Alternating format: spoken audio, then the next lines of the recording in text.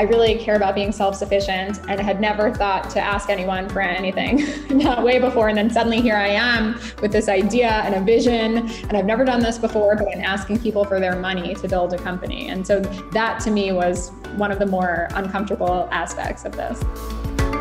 Hey everyone, I'm Yasmin Nouri, and you're listening to the Behind Her Empire podcast. I'm on a mission to showcase successful self-made women who share honest stories and lessons of what it really takes to create the life you want and build your own empire. I want to welcome this week's guest, Alex Friedman, to our show today. Alex is the CEO and co-founder of Lola, the first lifelong brand for your body. The idea of Lola came about when Alex met her co-founder, Jordana Kier. And they started asking questions around what are tampons made out of.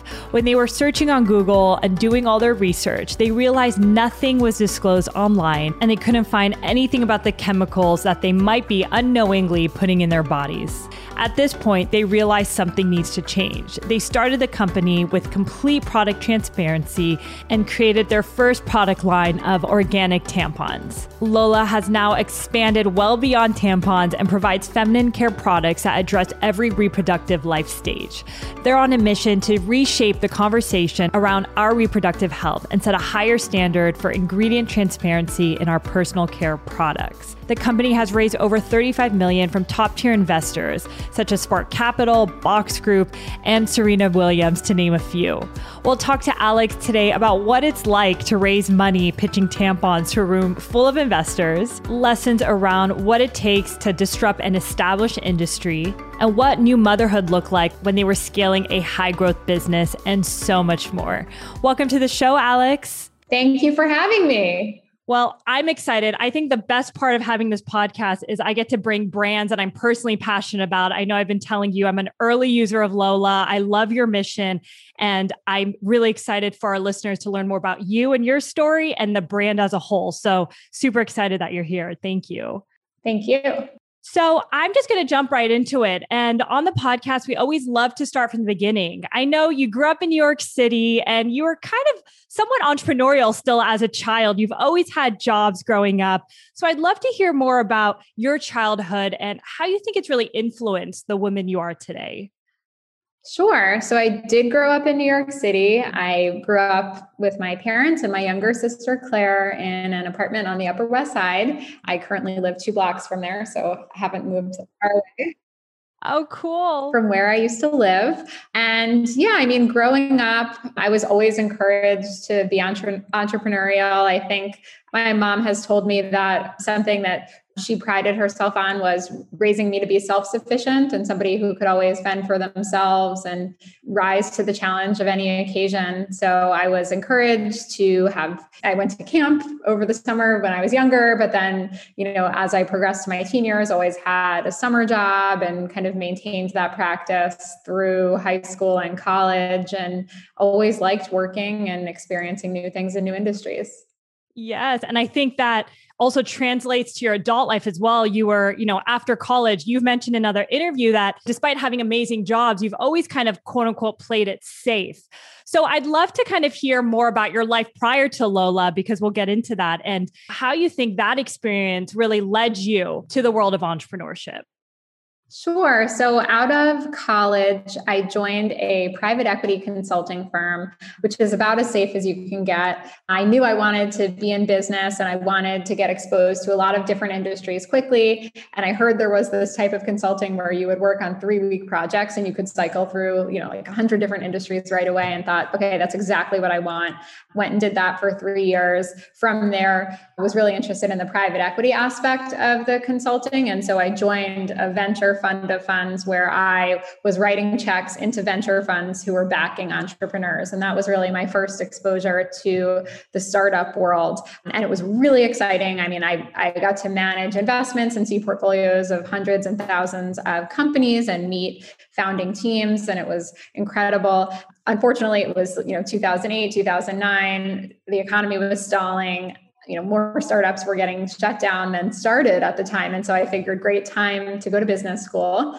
So I was in business school 2009 to 11, thinking a lot about early stage businesses, but again, not inspired by the landscape. Didn't occur to me to start a company myself. So I was looking at what was out there and decided instead to just join a management consulting firm. So out of business school, went to BCG and was there for a couple of years as a consultant, again, cycling through a ton of different industries, consumer products, healthcare, financial services.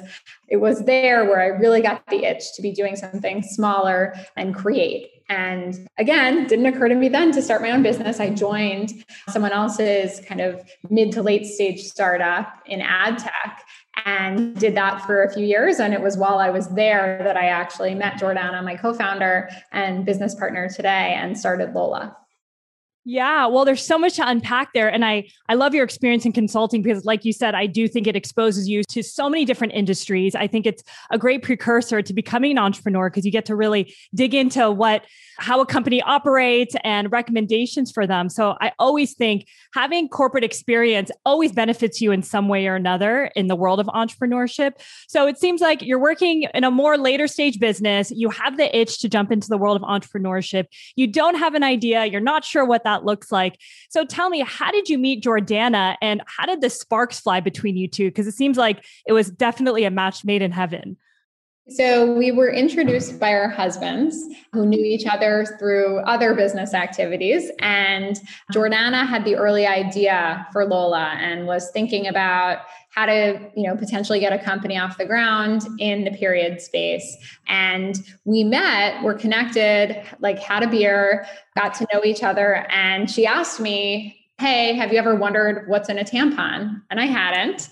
And I had no idea. I thought it must be cotton, right? It looks like cotton. And we had this great conversation where she let me know, actually, she wasn't able to figure out what was in the tampons we had both been using because ingredients disclosure wasn't required in the industry. And it was a mind-blowing conversation. And I remember I went home, Googled my face off, couldn't figure out what was in any of the mainstream brands.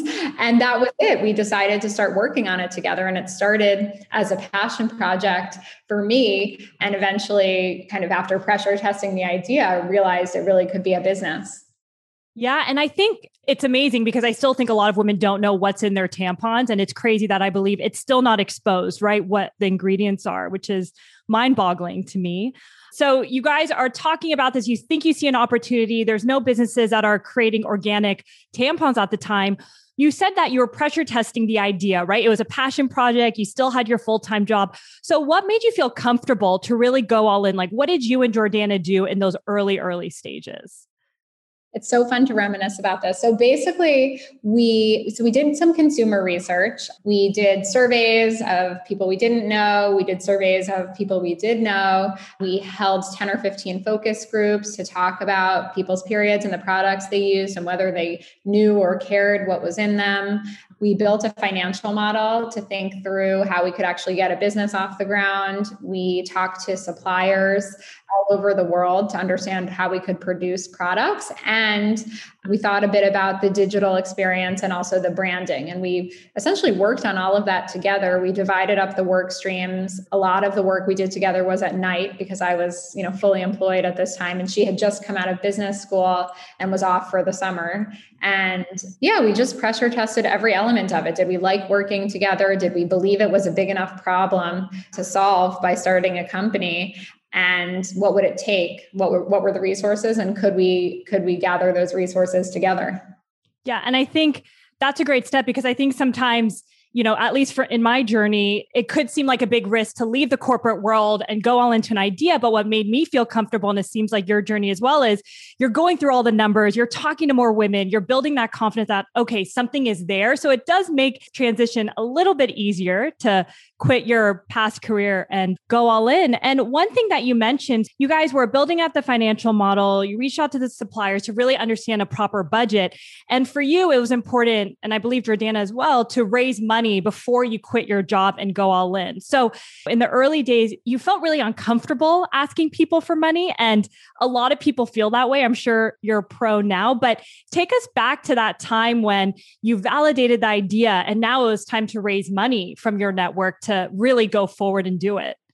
So, as you said, the whole process was foreign to me for a lot of reasons. And so essentially what I was trying to do was de-risk every aspect that I possibly could. We got to the point where it was clear that in our focus groups and every woman we talked to, they didn't know what was in this product and they wanted to change brands once they knew they didn't know. And Jordana and I worked so well together. And so from there, we had this financial model. It said we needed a certain amount of money. We talked to, a handful of other folks we knew who had started companies, and they encouraged us to double that number. So we did. I hear that a lot. Everyone on the podcast, a lot of people say that. So it's true. You've gone through it, but Thank God. And then we essentially made an Excel spreadsheet of everyone we thought we could go to. And, it was a list of people we knew from business school, people we knew had made angel investments before, seed investors we'd heard of. I think the list was 20 people. And every time we outreached to someone and met with them, we'd ask, hey, do you know one or two more people we should be talking to? So that eventually the list was 50 people. And we held about 50 meetings. And the whole thing was really educational and fun, but also extremely awkward because, as I mentioned, in the first question you asked me, I really care about being self-sufficient and had never thought to ask anyone for anything that way before. And then suddenly here I am with this idea and a vision, and I've never done this before, but I'm asking people for their money to build a company. And so that to me was one of the more uncomfortable aspects of this. Gosh, that I'm just smiling because that resonates so much with me. I feel like we have a very similar upbringing. My parents always said, be financially independent. And that transition, leaving that money, which clearly I didn't know I had such big attachment to starting a business, just always, I haven't fundraised, but just thinking about it, it's definitely outside my comfort zone for sure, for those same reasons. So you mentioned you were meeting these investors and clearly, unfortunately, a lot of people still don't even understand, a lot of men don't understand how a tampon works. I know the world has changed a little bit now and it's a little bit easier to communicate these types of products. But when you were just starting out, you spent a lot of time, like you said, on education. So tell me more about how you structured your pitches, because I think it's very unique versus a lot of other entrepreneurs who walk in and speak to investors. Great question. It was very different, I think. Obviously, I haven't been in those pitches, but everything I read online before going into our pitches told me that I should go in, frame up the size of the market and the company that we wanted to build, and then talk about why we were the people to do it. And it was kind of a simple formula. But we got into these meetings and just eyes glazed right away. Nobody had any idea what we were talking about. 95% of the people we were meeting with were men, and they didn't have any personal understanding of or empathy for a woman's reproductive experience and had never seen or touched a tampon. And so here we were responsible for educating before we could actually get into the conversation about the market size and what we were building and why. And it was really fun. And so we created this Periods 101 slide, which is how we kicked off meetings at the very beginning. And we even would bring tampons and dunk them in water at meetings to show how they absorbed fluid and expanded. And the most interesting part of this was we developed such warm friendships and relationships at the beginning of these conversations that we had a great time fundraising. I think, once we realized there was a big education gap and we could lean into it and that would actually be a positive for the process, it turned out to be fun and productive. I love the way you look at that because, somebody could think this is really difficult. No one understands what I'm saying and trying to build, but you guys had fun and educated them and you built deeper relationships, which clearly has worked out because you guys have successfully fundraised a few times after. So I just love your mentality. And I think that approach in any aspect of building a business is really important. So I just wanted to highlight that. So, you're meeting different investors. I know you mentioned another tough or interesting transition for you was really sharing your idea to friends and family. And I know your boyfriend, now husband, was very supportive. Your parents were supportive. Your sister, though, she gave you a little bit of tough love, which I'd love to hear more about because I think there's a lot of people listening who might feel that way or be in a similar situation with family members when they are sharing this crazy idea before they officially launch. I think so. At the very beginning, it was really random, I think. Like when I was telling my family what I was planning to do. I had, gone to Dartmouth and worked in consulting and done really traditional things for a decade. And then here I am one day sitting them down and telling them, I think there's a really big opportunity to start a brand in organic tampons and build something for women where they know what's in their products. And they're like, where did Alex go? What's going on here? I was really passionate about the idea, and I had all this training and how to do every element of building a company in all these different places. And so it made sense. I think I did receive challenges from people just asking, is the market really there? Or if this is a really great idea, why hasn't somebody already done it? Or what do you know about starting a company? And so, people ask me those questions. I think at the end of the day, they were actually really helpful to kind of sort through for myself and understand all the different angles that people who really cared about me would engage. I would say the harshest feedback, actually, I remember Jordana telling me this story. We would divide and conquer in the very early days, some of the pitches. And one investor said to her, you sound like a wantrepreneur. You've never actually started a company before, but you want to, but why would we give you money? And I remember those kind of things were really like the damaging comments. I mean, now we can laugh about them, but at that point, that was really striking a chord with us because we never had started a company. And did you ever second guess doing it? How did you overcome those tough conversations or hearing feedback like that, which sounds just crazy then, but I know how emotional it could be at that time. Yeah, I think I've just kind of learned along the way what feedback to listen to and what feedback not to listen to. It's funny, like I grew up sharing a room with my sister and there was so much noise and commotion, and I can have tunnel vision and concentrate when I need to, and I can listen to what I need to hear when I want to. I love that. I think it was a little bit like that, where some people who we believed in or trusted would give us feedback or tell us we were doing something wrong or should be thinking differently or bigger. I remember all of those conversations, and I still reference them when I'm thinking about new ideas for Lola, and I go back to those conversations and wonder, what would this person tell me? Yeah. And I know you've mentioned you're a mentor junkie, just how mentorship and connecting with others has really influenced your life and navigating the world of entrepreneurship.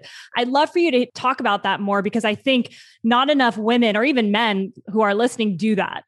For me, feedback is everything. You can't see what you're like in every meeting or how effective or ineffective you are unless you ask people for feedback. And I also think that mentors can give you great feedback, or at least tell you what you might not know about the next step. And so throughout my whole life, I've always, even in school, looked to the older kids, or, when building a company, looked to those who built companies 5 years before me, just to try to understand from them what I'm up against and where am I going to trip and stumble. And so something that Jordana and I did very early was, when we raised our friends and family round in 2014-15, was that we wanted to get a lot of mentors on our cap table. And so we raised from 15 or 20 people. Probably half of them had founded and currently ran their own companies. And getting them to write small checks and be our investors meant that they were tied to the product of what we were doing, and they were available to us.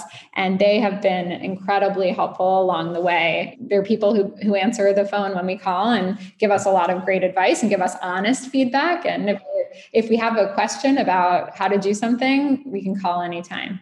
That's really important, just to have a good Rolodex of people, whether they're investors or people you just organically reach out to ask 10 minutes of their time. I always tell people, you'd be surprised how generous people are, and you're not expected to know everything, especially when building a business, right? You're always going to have questions, and it's so important to talk to as many people as you can just to get their perspective and feedback. So you finally raise this money. And my next question is, what were the early stages of creating brand awareness? How did you approach it? Because I know there's so much education involved in terms of creating a clean tampon for women. Yeah. So at the very beginning, we wanted to build the company in a little bit of a grassroots way, where we were starting an organic conversation where people were comfortable talking about it in their circles. And so we used the 10 or 15 focus groups as the basis for spreading the word about the problem we were solving in the company. And there had been something like 200 participants in the focus groups, and each of them had 100 or 200 friends. And so we asked them to help spread the word, and they did.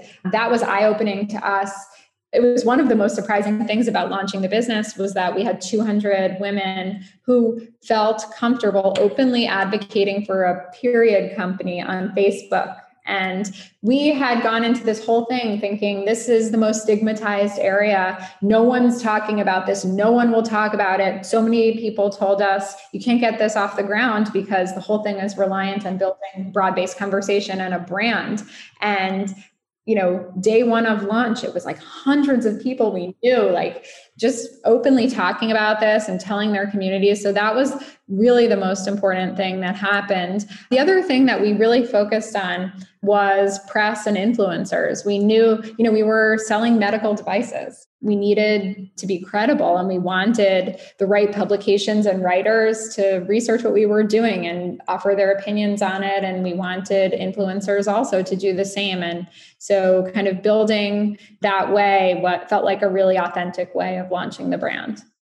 Yeah. And it's interesting because we've heard this with a few other entrepreneurs on the podcast in terms of that grassroots approach of really having a close community of women and men that you engage with your product. And you're just so surprised how they do spread the word, right? Like you were saying 200 women. And then once you launch, their ability to really connect and share with their community. I mean, did they have any incentives to do that? Were they part of this community of Lola VIP in any way? Or what was their motivation to share outside of just the education maybe? It was mostly education. There was no incentive. Essentially, what we had created was a movement. We had lots of people who were angry that they didn't know what was in these products and were thankful that someone was trying to deal with it and wanted to spread the word. And the whole thing was a passion project for them too. Yeah, I love it. And that's how I heard about Lola. I was just complaining about the other products that I eat or skincare that I put on my face. And my friend mentioned you. And I was like, I've never thought about tampons. And you are putting that in your body every month for multiple days. It's mind blowing to think about. So yeah. And the other thing that is really interesting about it is that it's not like we created the movement for demanding ingredients transparency or knowing what's in a product. This is actually probably the last industry on earth where it was talked about, right? So like all these 200 women and all their friends and friends' friends had already made the right decisions in food and skincare, and they were working out. And, we weren't like the first brand that somebody thought to change their habits. And we're talking to a group of educated people who have changed their habits in all these other industries. And this is like the last thing they haven't thought of. So at the end of the day, it wasn't so hard for them to find the words to talk about it because it was the last piece of their lives that they hadn't thought about this way. Yeah, no, you're right. It's amazing to hear. So thinking about the company, you guys have gained so much traction from word of mouth starting out as a small and nimble team. I'm sure there wasn't a ton of resources and help. Was it tough to meet that demand? Did you have a wait list? I know a lot of growth sounds amazing on paper, but it's a lot going on behind the scenes, especially with a small team starting out. It was a lot. I would say in order to start a business in this space, we had to buy a lot of inventory. Tampons are very small and light. So we were well stocked from the very beginning. The company took off right away, but it was a relatively simple operation and we had enough supplies on hand to meet the demand. So from that perspective, we were very well equipped. You clearly have disrupted an industry. Do you have any advice on any women today who are looking to do something innovative in an industry that they're passionate about? Sure. So I guess one thing that I always come back to is that when we founded Lola, we didn't just want to start a business. We wanted to solve a very real problem in a category that was antiquated. And it wasn't about just starting a company. I didn't want to start a company, but we wanted to create modern solutions for our reproductive journeys as customers of the products. And it's important for founders to be thinking about the problem that they're trying to solve rather than the company that they want to form, and focus on solving that problem, because if it's a real problem and you solve it correctly, you will have success. The second thing is the mentorship topic that you mentioned before. I think it's really important to have a network of mentors and people you can trust, both for honest feedback, but also to partner with you when you don't know how to build a certain aspect of the business. We not only brought on mentors as investors, but we brought on dozens of advisors over the years. Like, hey, we have a question about supply chain. We should bring on a head of supply chain as an advisor to engage with us on a quarterly basis. Hey, now we have a question about how to modify this aspect of performance marketing. Maybe we need to bring on a senior level performance marketer from a relevant brand as an advisor. And so that has also been high impact. And then the third thing I would just say is take everything one step at a time. Getting a company off the ground, like, it doesn't just happen overnight, and there are a lot of details, and you kind of just have to make a long list of all the priorities and be okay that some things happen later, and take it one day at a time. And sometimes it takes longer than you think, and it takes more resources than you think. But if you just focus on the small steps rather than the gravity of the big thing you want to achieve, you'll maintain your sanity.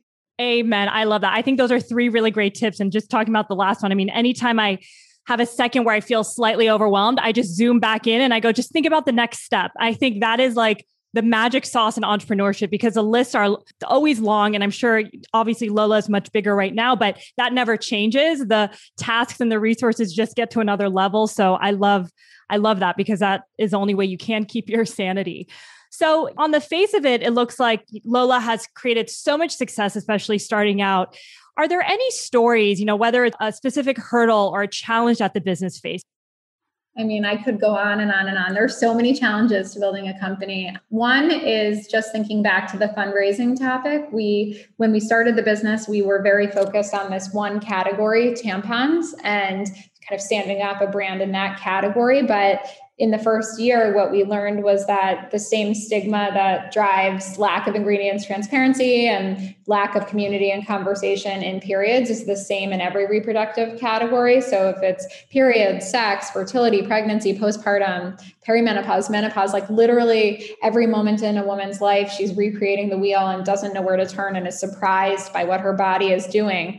From there, it became clear that we wanted to build a platform to address all of those needs. And suddenly the fundraising pitch and challenge became much greater, because it wasn't just about periods 101 and dunking tampons in water. It was about getting male investors to be empathetic to a woman's reproductive life experience with so much passion that they wanted to give us money.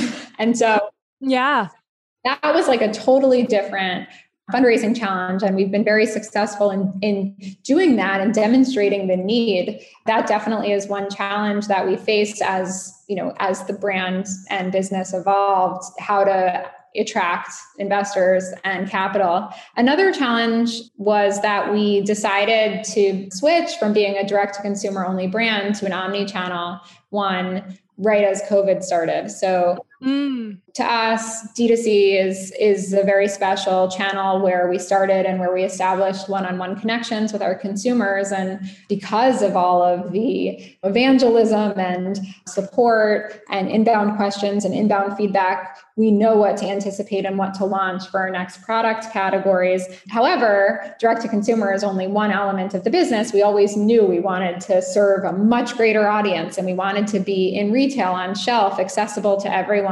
So we decided to do that, and we did a national rollout at Walmart in April 2020. And that was an interesting moment for us to become a brand that's sold in brick and mortar, because it was a moment where we couldn't physically be anywhere we were selling. And kind of managing through all the elements of a physical rollout as a direct-to-consumer first brand in a remote environment was a challenge like no other.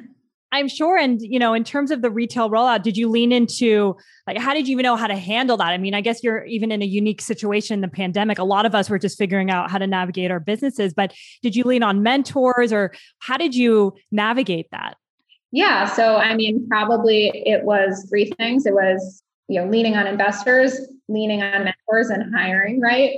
So that we had the resources all around us. We had recently raised our Series B financing from a private equity firm that had a lot of experience kind of bringing D2C brands into retail and working with the partners that we'd want to be working with. We actively sought out advisors, both who had built and scaled omni-channel companies, who had focused on the retailers that we cared about. We were always looking for mentors and investors and team members too, who had done it before. Yeah. And I think that is really key in a lot of we're even thinking about as a business, and we're super early. I think leaning into mentors and advisors, if you haven't fundraised, is so key. So it's just helpful to see, even at your scale, how much of importance that is for you. And, switching topics a little bit, I know you and Jordana had a very interesting maternity leave partnership, the way you guys kind of coordinated that when you were building a very high growth business. So I'd love to hear more about that, because I think there's a stigma around you're unable to really manage a business and have a family at the same time that I think is completely false. So I'd love to hear more about your perspective doing both. So Jordana and I started the business when I guess I was in my early 30s and she was in her late 20s. We both subsequently got married and knew we wanted to start families right around the time we were, 2-3 years into the company, and kind of just decided we would alternate years. So, I had a baby in 2017. She had one in 2018. I had 2019. She had 2020. So now we both have 2 kids. The way that we've managed it is essentially that over the years, we've each overseen half of the functions at the company at any given time, but we've traded them back and forth a handful of times as it's become clear that one of us adds the most value to one function, or one person has a particular passion for something, or somebody has the right chemistry with a leader at the business at that time to be able to build together. And so we've traded things on and off, which has actually made it easy for one person to step out of the company for 3 months, which is our standard leave, to allow for that time off. And so we've each now managed the business for 2 leaves, in its entirety to cover for the other. And I think that's actually made us much stronger as leaders and in partnership, because we understand every element of the business and we can kind of seamlessly step in and out. So it's been great. I mean, it's a lot of work, a lot of communication, but we've done it in such a way that's transparent to the team that everyone can operate that way. Yeah. I mean, I think to your point, it's great in terms of just being a business leader, understanding how every function works. And when you're taking over her duties, I'm sure there's a different way that you could potentially even approach it, and vice versa. So I love the way you guys have planned that. And I know in an interview, you said, even becoming a mother, you've changed as a leader in a positive way in terms of really leaning onto your teammates and delegating. I'd love to hear what motherhood has taught you, besides amazing time management, I'm sure, and just you being a leader and showing up in Lola.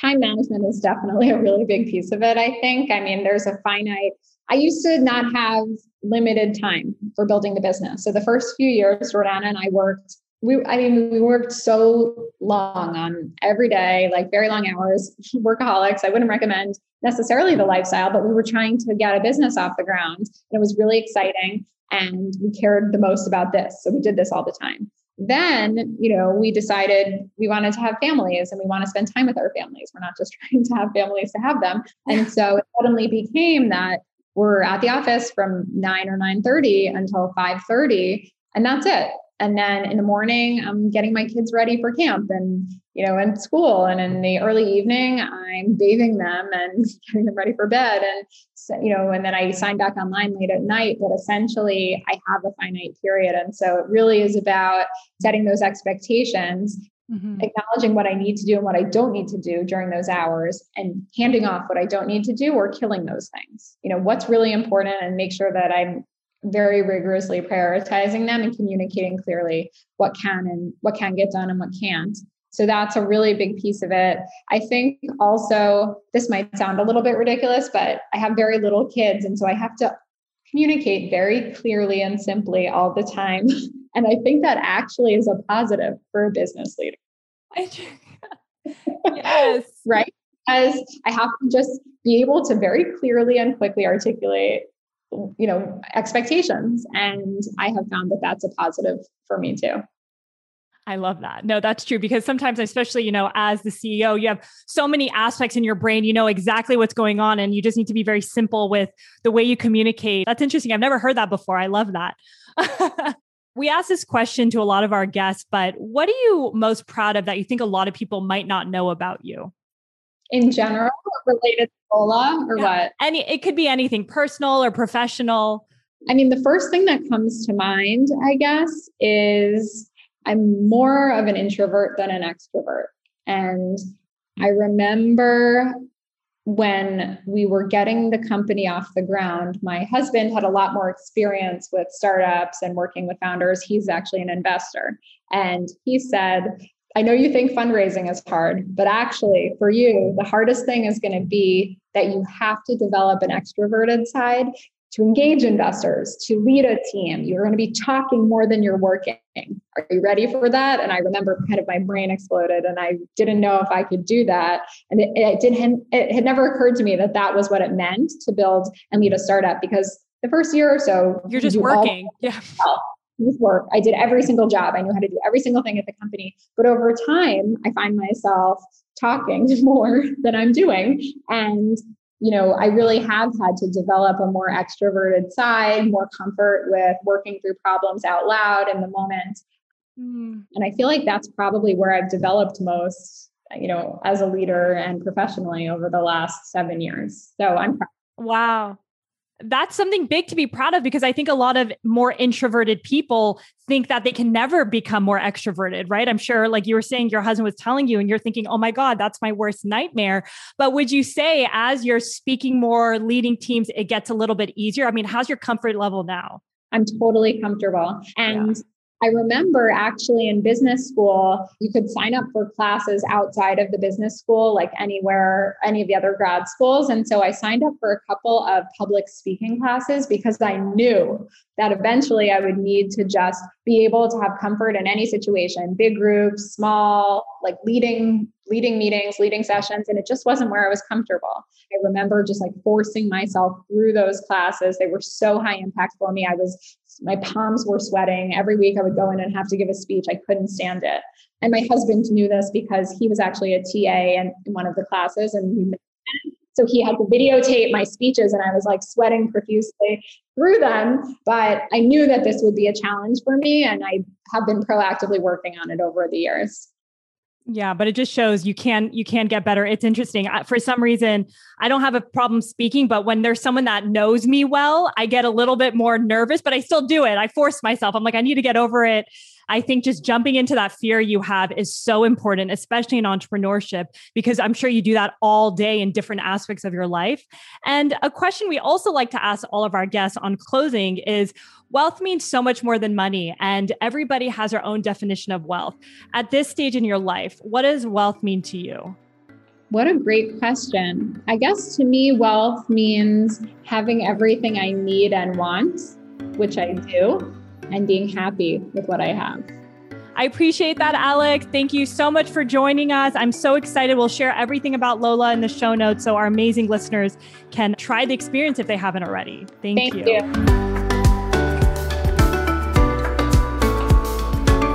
Thank you so much for listening to this episode of Behind Her Empire.